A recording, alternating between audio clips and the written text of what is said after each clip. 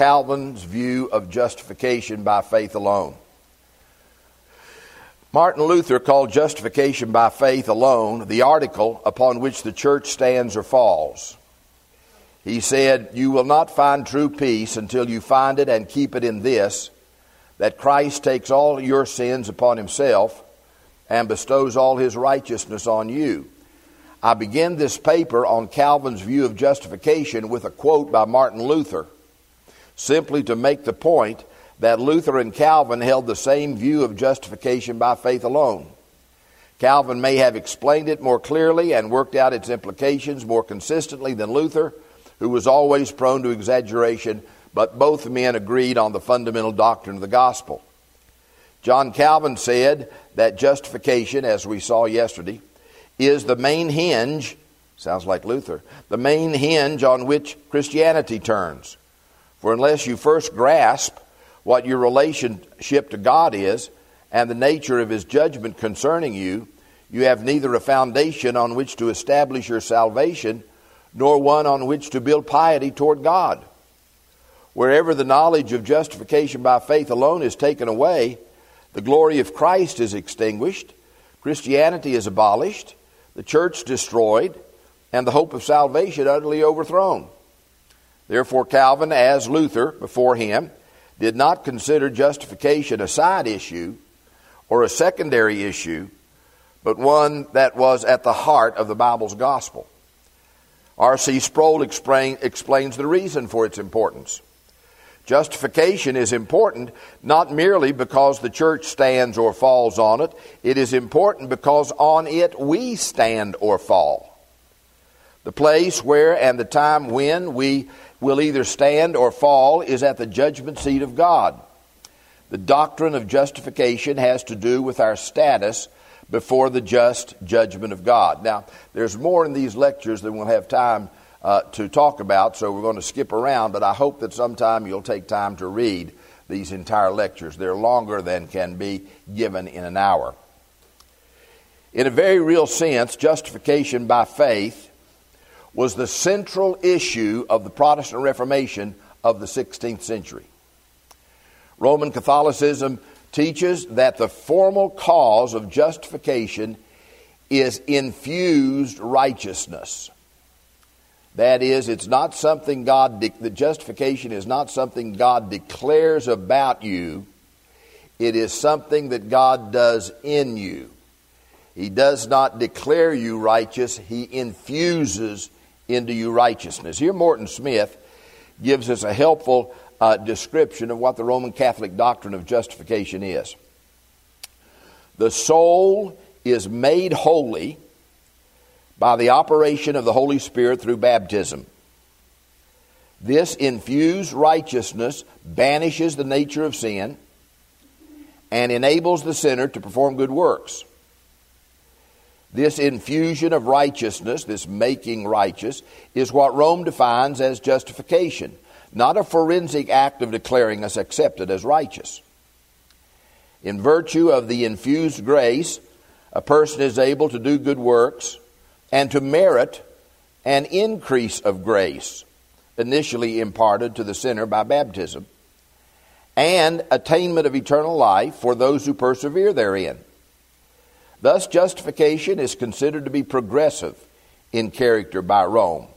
Not just one decision and declaration by God, but a progressive thing that begins with baptism, that proceeds by meriting more and more of God's grace until it's completed on Judgment Day, unless you apostatize or commit a immoral act, mortal sin in between. Do you realize that you can be a believer in the Roman Catholic system?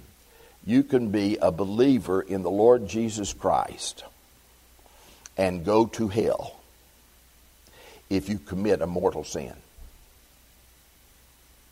So that the people in hell are not only those who are rebels against God, they include true believers in Jesus who committed a sin that the Roman Catholic Church says cannot be forgiven. Second, justification, according to Rome, is not complete until the person is wholly sanctified, that is, fully made righteous.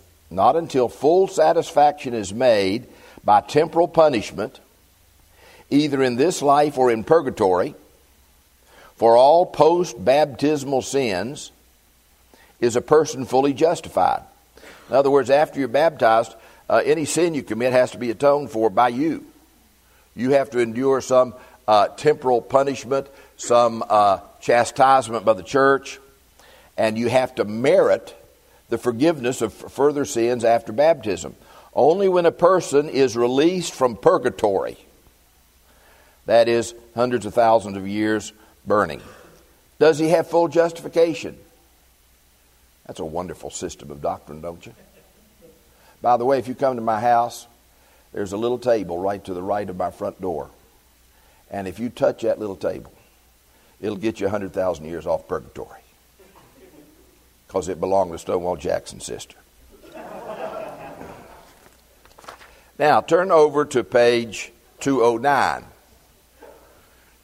209, and let's see what the Protestant view of justification is, according to Calvin.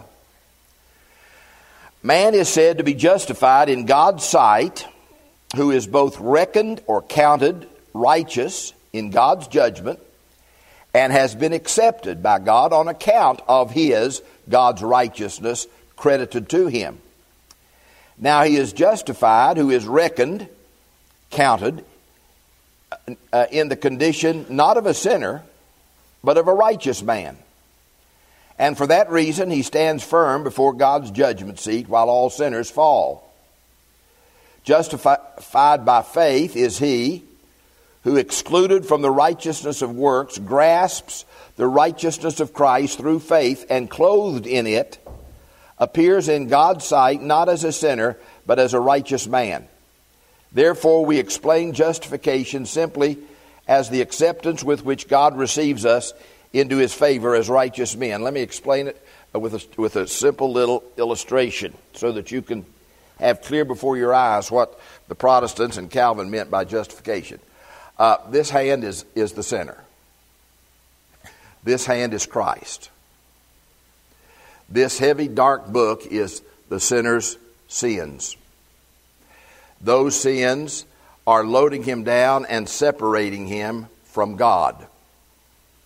So God so loved the world that he sent his Son into the world to die as a substitutionary sacrifice, taking our sins upon himself, the one thing that separates us from God, and bearing those sins away. But then we stand in and of ourselves, though our sins are forgiven before God, still unworthy of living in God's presence. So the moment we believe, not only do we find forgiveness, but God takes righteousness. A good thing I brought a clean handkerchief this morning. Sort of clean, but so God takes Christ's perfect righteousness and clothes us with it. And it's on the basis of that righteousness now that God can accept us into his family. So to put simply, justification takes place when you believe in Jesus and not one moment before. And in that moment, God forgives you of all your sins and credits to your account the righteousness of Christ, thus making it possible for him to accept you into his family, not because you believe, not because of anything you did, but solely because of the life, death, and resurrection of the Lord Jesus Christ, whose perfect life and atoning death are credited to your account just as if you lived that perfect life and just as if you died that atoning death. Now that is the Reformed doctrine of justification, as over against the Roman Catholic view that says when you are baptized with water, God gives you or puts in your life a certain amount of grace and righteousness that makes it possible for you to continue to do good works and thereby merit and earn more grace and more righteousness. And then you go to purgatory, where you burn for a few 100,000 years, to become completely righteous and then after that, you go to heaven when you die. All right, page 210. Did y'all get did y'all get a book when you came in? 210. The 6 basic elements of justification by faith according to Calvin and the Bible. Number 1, justification is a legal declaration by a judge. Calvin said to justify means nothing else than to acquit of guilt him who was accused, as if his innocence were confirmed. So understand, when we talk about justification, we're not talking about something God does in us. Justification is not something God does to you. It's not something He does in you. Justification is something the judge of the universe declares about you. You stand in the court of heaven. You're accused of being guilty of breaking God's law. The judge before whom you stand declares you not guilty and in full conformity with the law. That's an irreversible, irrevocable, or irrevocable, whichever you want, decision by the judge. And that is the basis of your eternal salvation. It is a forensic act. It is a declaration of a judge. That's very important, because Rome does not believe that. Justification, nor does Federal Vision. Justification is a term of the courtroom. It is the legal declaration of a judge pronouncing one charged with a crime not guilty and in conformity with the law. It is not the declaration of a father or a doctor or a sovereign, but of a judge. In justification, God acts as a judge, just as in adoption He acts as a father. Many biblical passages can be brought forward to prove this point, and to show that to justify does not mean to make righteous or to infuse righteousness, as Roman Catholicism teaches, but to legally declare righteous. For instance, Proverbs 17:15 says, "He who justifies the wicked and he who condemns the righteous, both of them alike are an abomination to the Lord." If the word justifies in this verse means make righteous, the verse is absurd. How could making the wicked righteous be an abomination to the Lord? God makes wicked people righteous by the regenerating work of the Holy Spirit. The proverb is not concerned with making evil people good, because such a thing is beyond human ability. The contrast in the Proverbs is between he who justifies the wicked and he who condemns the righteous. And the person who justifies the wicked is an abomination to the Lord. The contrast in this proverb reveals the definition of the word justify. When the word is used in such a contrast with condemn, it means to declare righteous. So then the point is that declaring a wicked person and a wicked person righteous and a righteous person wicked is an abominable action of a judge before the Lord. Bottom of 211. Although I hope you read the stuff in between someday. Although justification is a legal and judicial declaration by God that takes place outside of us and in the courtroom of heaven, it is not to be abstracted from our lives as believers as if it were irrelevant to our everyday experience in this world. Rushdoony has written, justification is a legal act. Justification by faith is a matter of life. When we speak of justification, we must recognize that this legal act by the sovereign God has moral and personal consequences for man. Where there is no justification, there is no condemnation. When the living God, who made every atom of man's being, declares a man to be legally justified, then every atom of that man's being is alive with this freedom from sin and death and penalties thereof. Then man's conscience and being reflect not condemnation but justification. Then too the calling of and the responsibilities under God previously denied are now assumed and discharged in terms of a growing sanctification. In any court of law, to be transferred from legal guilt to legal righteousness is a tremendous fact of life. It is totally so in God's supreme court of law and life. Justification by faith is thus a fact of life because it is an act of God's absolute court of law. Certainly there is no abstractionism when we first encounter the great declaration, the just shall live by faith.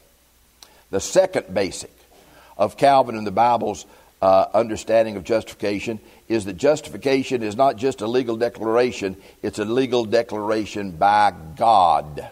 We always assume that, but we don't always emphasize it. And as a result, we neglect a very important part of the doctrine. It's a legal declaration by God. Here's what Calvin said. Our discourse is concerned with the justice not of a human court, but of a heavenly tribunal, lest we measure by our own small measure the integrity of works needed to satisfy the divine judgment. Next page. Justification is an act and declaration of God, not a declaration by man. The Bible is emphatic. Romans 3:26, God is just and the justifier of the one who believes in Jesus. Romans 8:33 and 34, who will bring a charge against God's elect? God is the one who justifies. Who is the one that condemns? The point of the question in this text is that condemnation by God is an utter impossibility for all those whom God has justified. It is legally and morally absurd to think that God would ever condemn those whom he has declared righteous and accepted in Christ. Satan, the world, the church, and our own consciences can bring charges against us, but none of them will stand because God has justified us. In the justification of the believer, God acts and speaks as the judge of the human race before whom everyone must someday stand.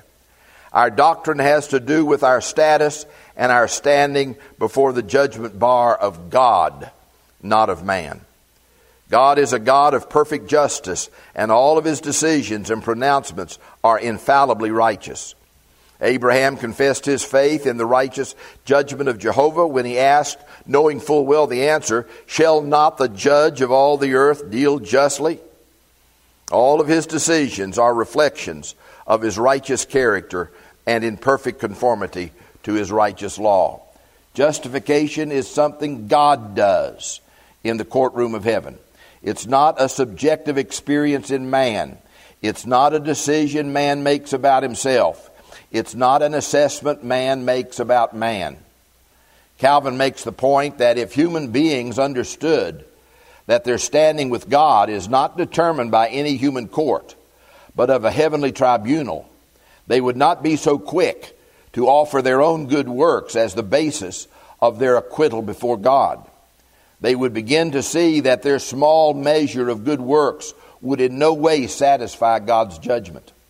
God's justice is so perfect, nothing will or can be admitted in his court that is not in complete accord with his law, and that is not completely undefiled by any moral corruption. As Calvin said, and he did have a sense of humor, in the shady cloisters of the schools, anyone can easily and readily pratter about the value of works in justifying men. But when we come before the presence of God, we must put away such amusements. Thirdly, according to Calvin and the Bible, justification brings two blessings with it. Calvin says justification is the gracious acceptance by God and forgiveness of sins. William Childs Robinson of Old Columbia Seminary used to say that when Christ comes to the believer in justification, he comes with blessings in both hands. Forgiveness of sins in one, and adoption into the family of God within the other, which adoption includes a title deed to eternal life. In the words of our catechism, on the one hand, when God justifies believing sinners, he pardons all their sins, and on the other hand, he accepts and accounts their persons righteous in his sight. In other words, the two elements of justification are the forgiveness of sins, which includes the removal of all guilt and of every penalty our sins deserve, and adoption into the family of God, which includes full acceptance with God and the gift of eternal life. Here's what Acts 26:18 says. God called Paul to be an apostle to the Gentiles to open their eyes so that they might turn from darkness to light and from the dominion of Satan to God, in order that they may receive two things: in order that they may receive forgiveness of sins and an inheritance among those who have been sanctified by faith. In Romans 6:7, believers are said to be acquitted from sin. And in Ephesians 1:6, Paul says that God has freely bestowed His grace on us in the beloved. Fourth basic element. According to Calvin, justification's basis, underline basis, justification's basis is imputation. Therefore, to justify means nothing else than to acquit of guilt him who was accused, as if his innocence were confirmed, said Calvin.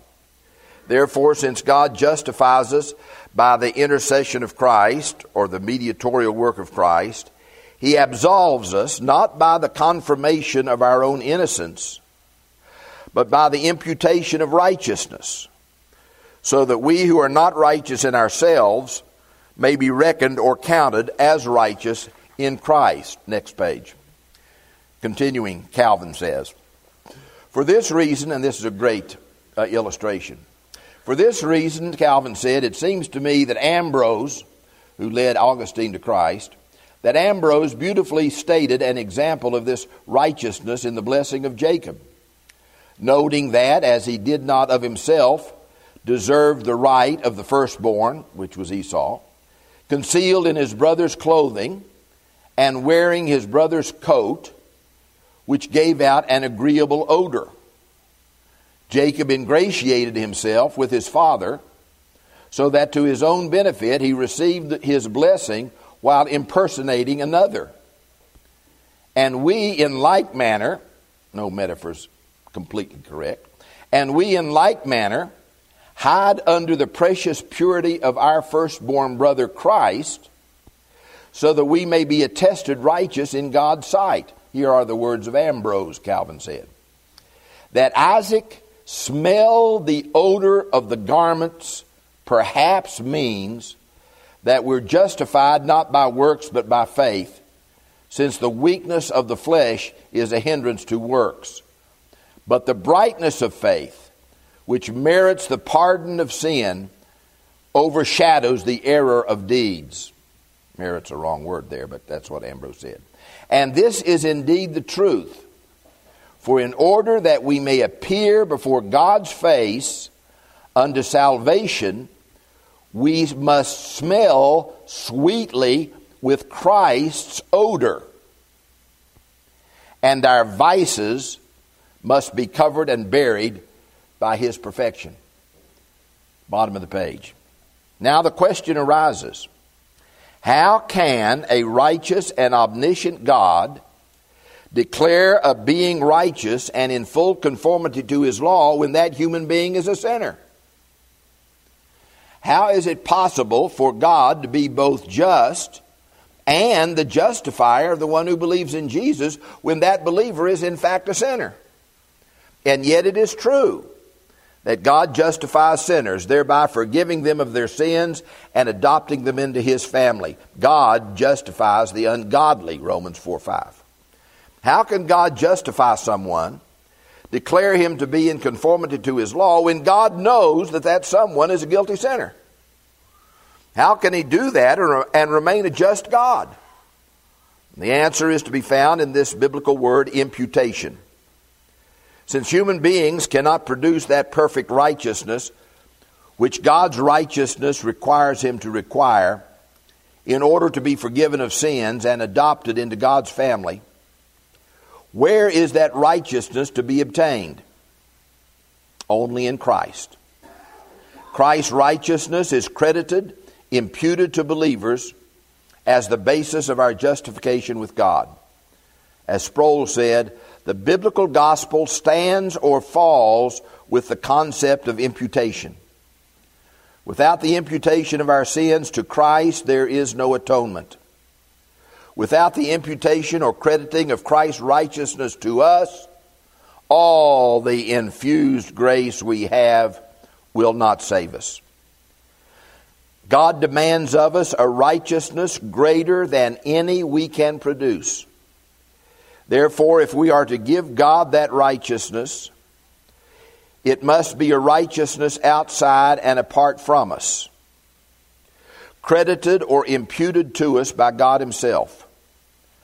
A righteousness that we can count as our own and offer in the place of our unrighteousness to God for justification, as Paul wrote in Romans 3.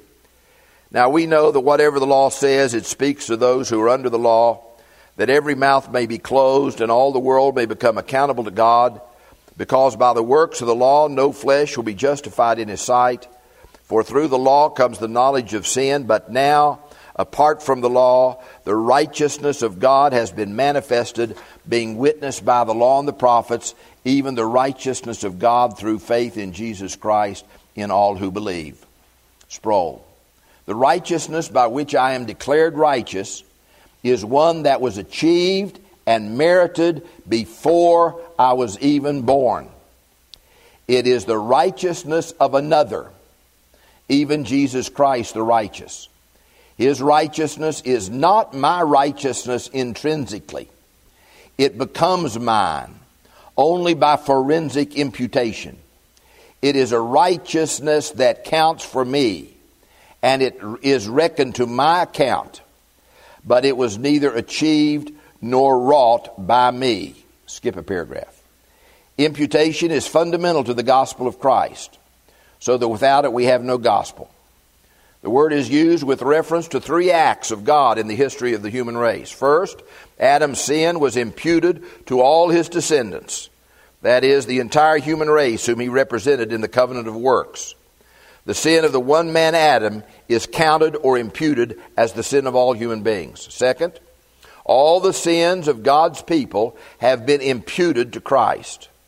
2 Corinthians 5 says, God was in Christ, reconciling the world to himself, not counting their trespasses against them, and he has committed to us the word of reconciliation. God made him, that is Christ, who knew no sin, to be sin on our behalf, that we might become the righteousness of God in him. God reconciled us to himself by the cross of Christ, by imputing our sins to Christ. Because of Christ's substitutionary death on the cross, God did not count our trespasses against us, because he made Christ, who knew no sin, to be sin on our behalf. He does not simply overlook our sins, for he is a God of perfect justice. Rather, he does not reckon or count our sins against us. He removes our guilty status that made us liable to his punishment, thus forgiving us of our sins. He reckoned our sins not to us, but to the sinless Christ, our substitute. First part of the next paragraph by Philip E. Hughes. God made him, that is Christ, to be sin. That is to say that God the Father made his innocent incarnate Son the object of his wrath and judgment for our sakes, with the result that in Christ on the cross the sin of the world is judged and taken away. Thus, in the great transaction of salvation, God imputed our sins to Christ rather than imputing them to us. Third, Christ's righteousness is imputed to believers. Once again, we go to 2 Corinthians 5:21 to see this truth. God made Christ, who knew no sin, to be sin on our behalf, in order that we might become the righteousness of God in him. Christ's death reconciled us to God because the sinner's sins are imputed to Christ, and the spotless perfection of Christ's perfect life is credited to us, with the consequence that there is therefore now no condemnation for those who are in Christ Jesus. Now here's a great quote by John Calvin in a book I recommend you get. There was a cardinal named Sadolet. That's one of the reasons I don't like French. You don't pronounce the words like they spell. In West Virginia, we call him Sadolet. Sadolet was a cardinal that wrote a letter to Geneva, Switzerland, to try to get them back into the arms of Rome. Geneva had already fired Calvin. There was nobody that had the ability to answer Sadolet. He was so brilliant. And so they humbled themselves and asked Calvin to come back to Geneva so he could answer this letter. And Calvin was humble enough to come. And the series of letters between Calvin's answer to Saint-Olay is a great evangelistic book. It is one of the best books I know of you can give to people to show them how to be saved. And it's still available. It's a short little paperback book. I highly recommend it to you. And here's what Calvin says in that book. Then, that is, when a man has been brought under conviction of his sin and its deserts, we show that the only haven of safety is in the mercy of God as manifested in Christ, in whom every part of our salvation is complete. As all mankind are in the sight of God lost sinners, we hold that Christ is their only righteousness, since by his obedience he has wiped off our transgressions. By his sacrifice appeased the divine anger. By his blood washed away our stains by his cross, borne our curse, and by his death made satisfaction for us. We maintain that in this man is reconciled in Christ to God the Father by no merit of his own, by no value of works, but by gratuitous mercy. That has a tremendous impact upon a person who knows himself to be a sinner and in whose heart the Holy Spirit is working. And I will take the time to give you an illustration of a more simple presentation of that very truth in Ukraine. Several years ago, I went to Ukraine for a couple of weeks to preach and with Wayne Rogers, and we had interpreters. Now, finding somebody that spoke English fluently and Ukrainian fluently and understood Christian language was almost impossible. So my interpreter was this woman who was a humanistic public school teacher, and she was to interpret me while I was preaching. And the whole time I prayed, Lord, I hope she's saying the same thing I'm saying. So one time we were in this big Romanian Baptist church that was, the Romanian Baptists were persecuted in the old Soviet Union. And the pulpit was like a crow's nest. And when I stood in the crow's nest by myself, it was crowded. But here this lady stood by me, so now I'm preaching like this. She's standing right here, and we're crammed into this crow's nest pulpit. We got all these hundreds of people out there. And I'm preaching the gospel to them. And I say to the people,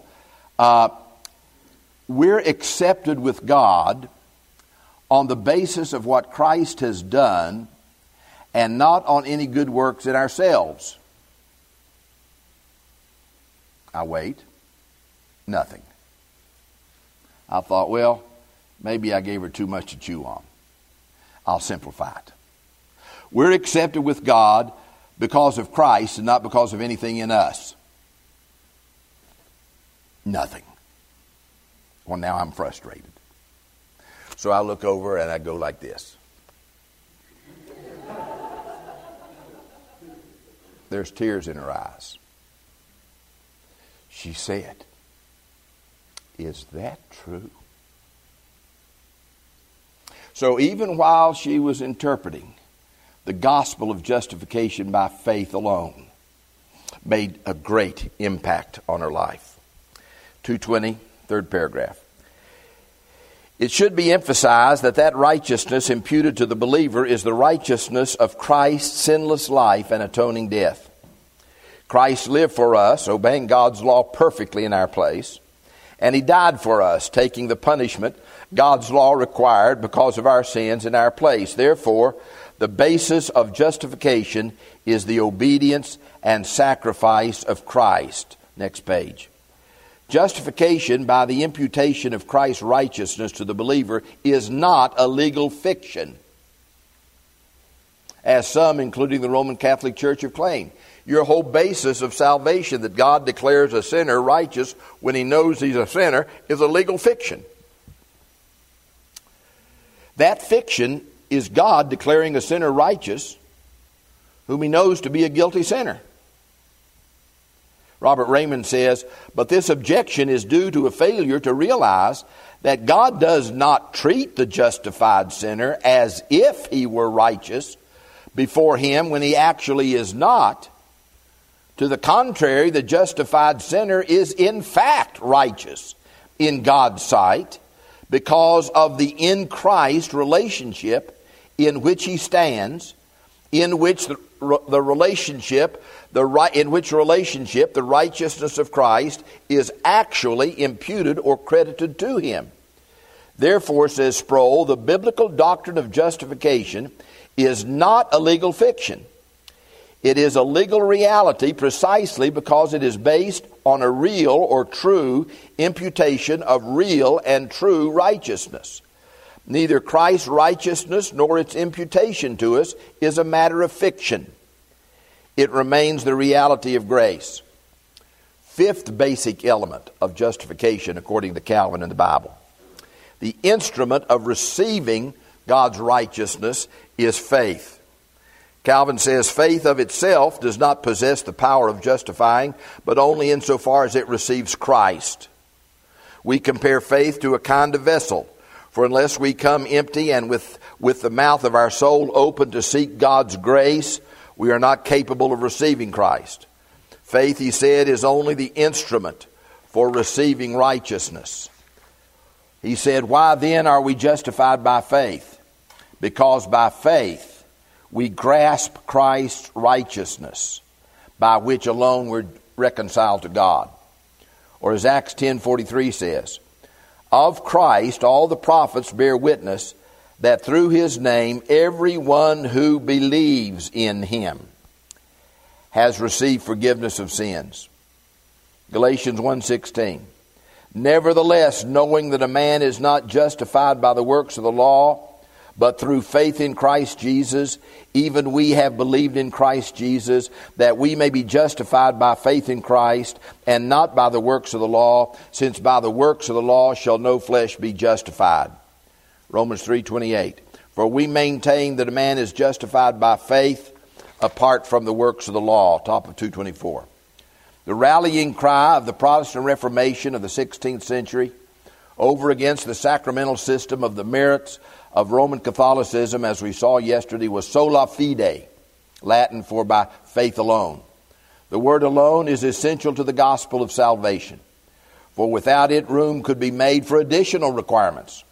Faith in Christ and in something else man does would then become the instrumental cause of salvation. However, faith in Christ alone is the only means by which we receive Christ and his righteousness for our salvation. Faith is the only means for receiving, not faith plus something else. Faith in Christ is the instrument by which justification is received. It's not the cause or basis of justification. The cause is the free grace of God, and the basis is the righteousness of Christ in his obedience and sacrifice imputed to us. Faith contributes nothing toward our justification. It is purely receptive of Christ, our righteousness. Believing is an act of a receiver, not of a procurer. That is, faith does not cause, bring about, or effect justification. It humbly receives it. Faith is the open, empty, outstretched hand that receives the righteousness procured by Christ for the believer. No one is justified by God until he believes in Jesus. And it is only those who believe in Jesus whom God justifies. Second paragraph. Gospel tells us that we are justified by faith, through faith, of faith, but never does the original Greek and Hebrew tell us that we're justified on the basis of faith, on account of faith, or because of faith. We're not justified because of faith in Jesus. We're justified because of the life and atoning death of Christ. We're justified on the basis of Christ and because of him, not because of anything in us. Faith is the instrument.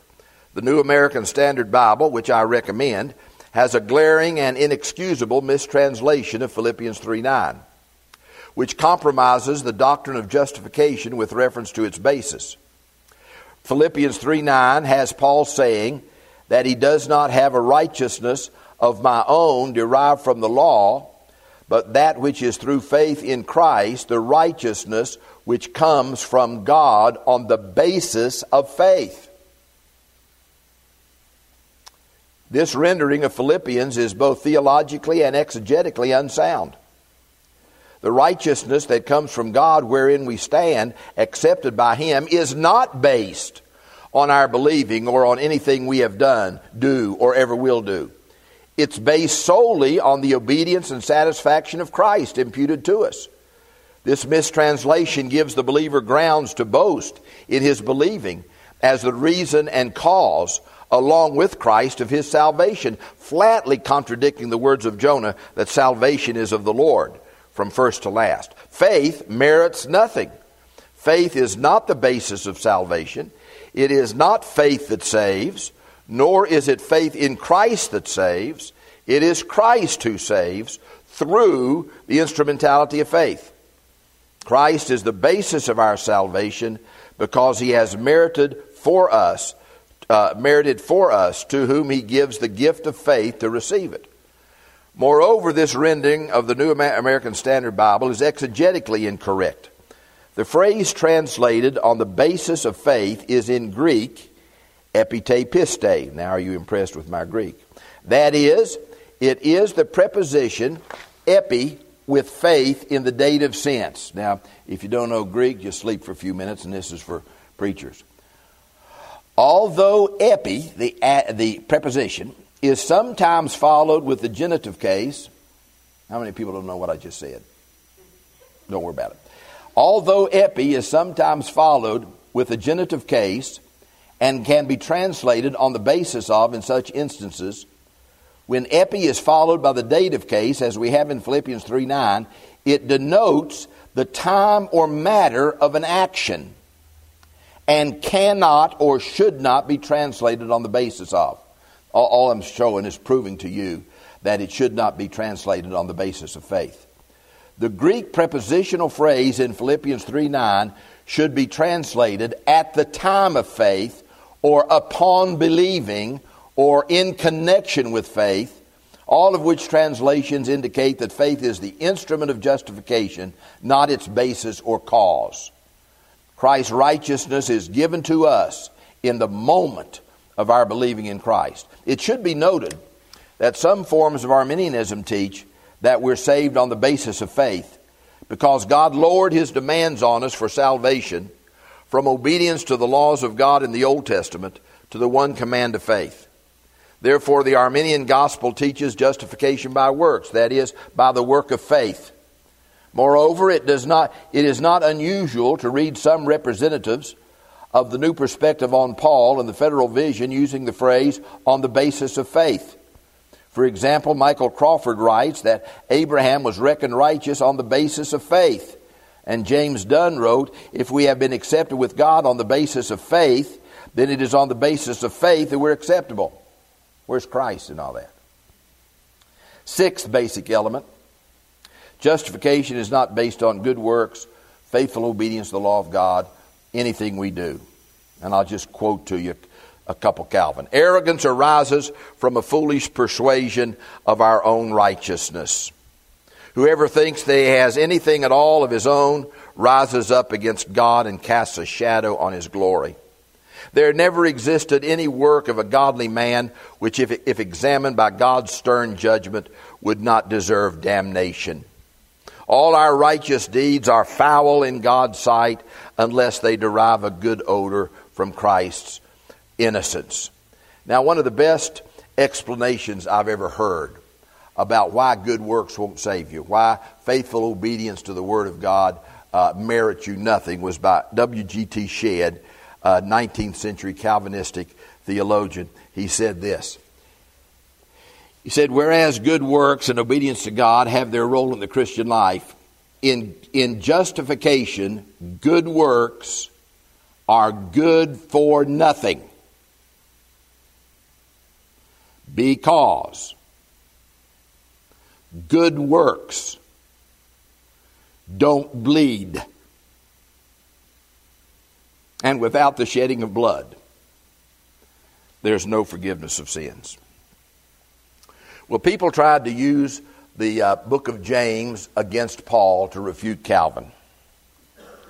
The Roman Catholic Church, at bottom of page 227, The Roman Catholic Church, the New Perspective on Paul, the Federal Vision, disagree with Calvin's interpretation of James 2:17 and 24, which say, even so faith, if it has no works, is dead, being by itself. You see that a man is justified by works and not by faith alone. Now, how is this harmonized with Romans 3:28? But we maintain that a man is justified by faith apart from the works of the law. Now, put those side by side. James said, you see that a man is justified by works and not by faith alone.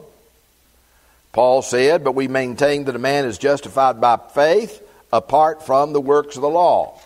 Do we have a contradiction here? The Roman Catholics would set James over against Paul to try to refute Calvin. And here's how Calvin dealt with the issue. He said, I deny that the statement of James, which they persistently thrust at us like Achilles' heel, affords them the slightest support. Those who by true faith are righteous prove their righteousness by obedience and good works, not by a base and imaginary mask of faith. In other words, he says, we are justified by faith alone, but not by a faith that is alone. That's how he puts Romans and James together. And what he says is, James is saying it's not a mere profession of faith that justifies, but if it's real faith, it's going to show itself in a life of obedience. It's not that life of obedience that justifies. It's not that life of works. It's faith that justifies, but it is a faith that shows itself in obedience. And that's how Calvin, to summarize this, and I hope you read all of it because Calvin's far better than I am. That what Calvin says is Romans 3 says we're justified by faith alone. And James says, but we're justified by faith that is not alone. That's not a sheer and empty profession of faith, but it is a faith that manifests itself in good works and in obedience to God. One last thing. Page 232. Calvin has a great deal to say about the relationship of justification and sanctification, which are inseparable, but not in our day. Have you ever heard of the carnal Christian heresy that says the important thing is asking Jesus to be your Savior when you become a Christian, and He'll forgive you your sins, and it would be good to receive Him as your Lord, but you don't have to receive Him as your Lord. Just try to do that someday if you can, but asking Jesus to be your Savior is all that you need to get in. So there is this separation of Jesus as Savior and Lord, a separation of justification and sanctification. But yet the Bible teaches, and we're going to see in Calvin, that everybody whom God justifies, He sanctifies. And that sanctification is a proof of justification. Now, what I just said was that the moment you believe in Jesus, God forgives you of your sins and adopts you into His family and credits Christ's righteousness to you.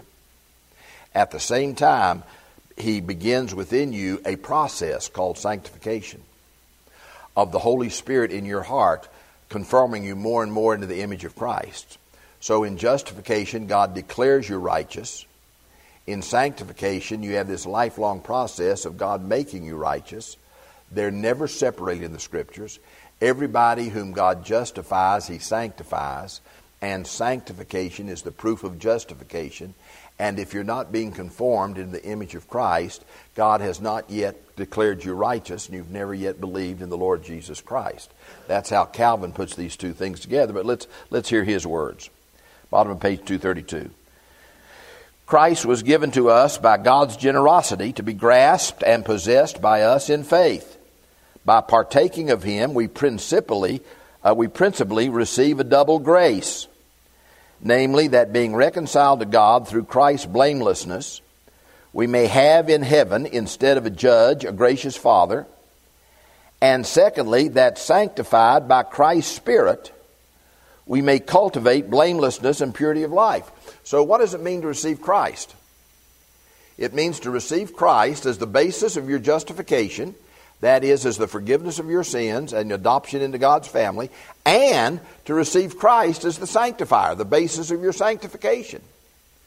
So that Christ is not only the basis of the forgiveness of your sins, He is the basis, the reason why God sends the Holy Spirit into your life to sanctify you more and more every day. Page 233, second paragraph. A just life is proof of a justified life. We're justified by faith alone, but not by a faith that is alone. As the Westminster Confession of Faith says, faith is the alone instrument of justification, yet it is not alone in the person justified, but is always accompanied with other saving graces. As Calvin himself wrote, I wish the reader to understand that as often as we mention faith alone in this question, we are not thinking of a dead faith which does not work by love, but holding faith to be the only instrumental cause of justification. It is therefore, he said, faith alone which justifies, and yet the faith which justifies is not alone. 235, middle of the page, from Abraham Kuyper's great book, The Work of the Holy Spirit.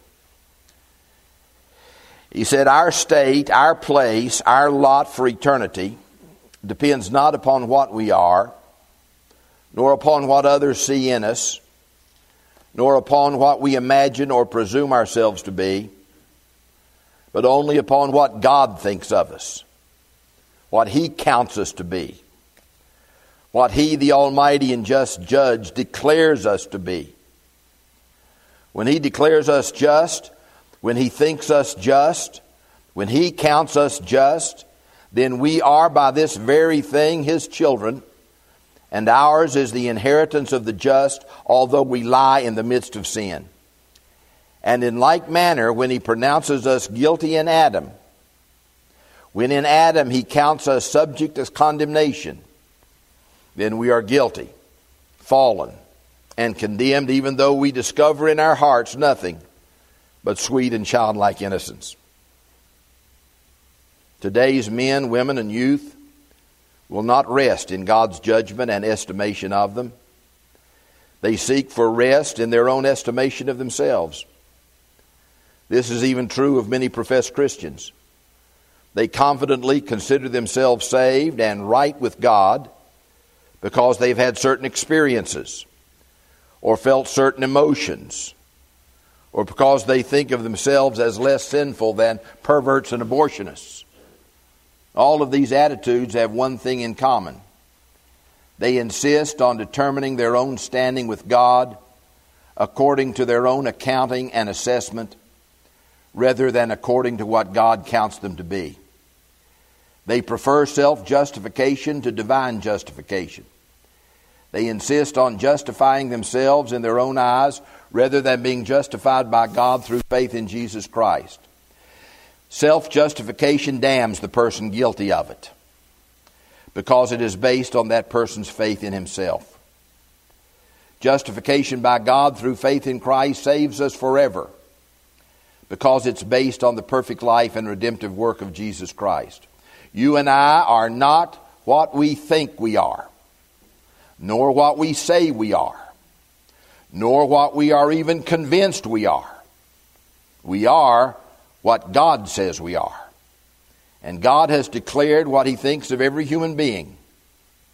In our fallen and unbelieving condition, we stand before Him and are declared by Him to be guilty and condemned sinners, regardless of what we think of ourselves. By faith in Christ alone, we stand before Him and are declared by Him to be justified forever, regardless of what we have done or ever will do.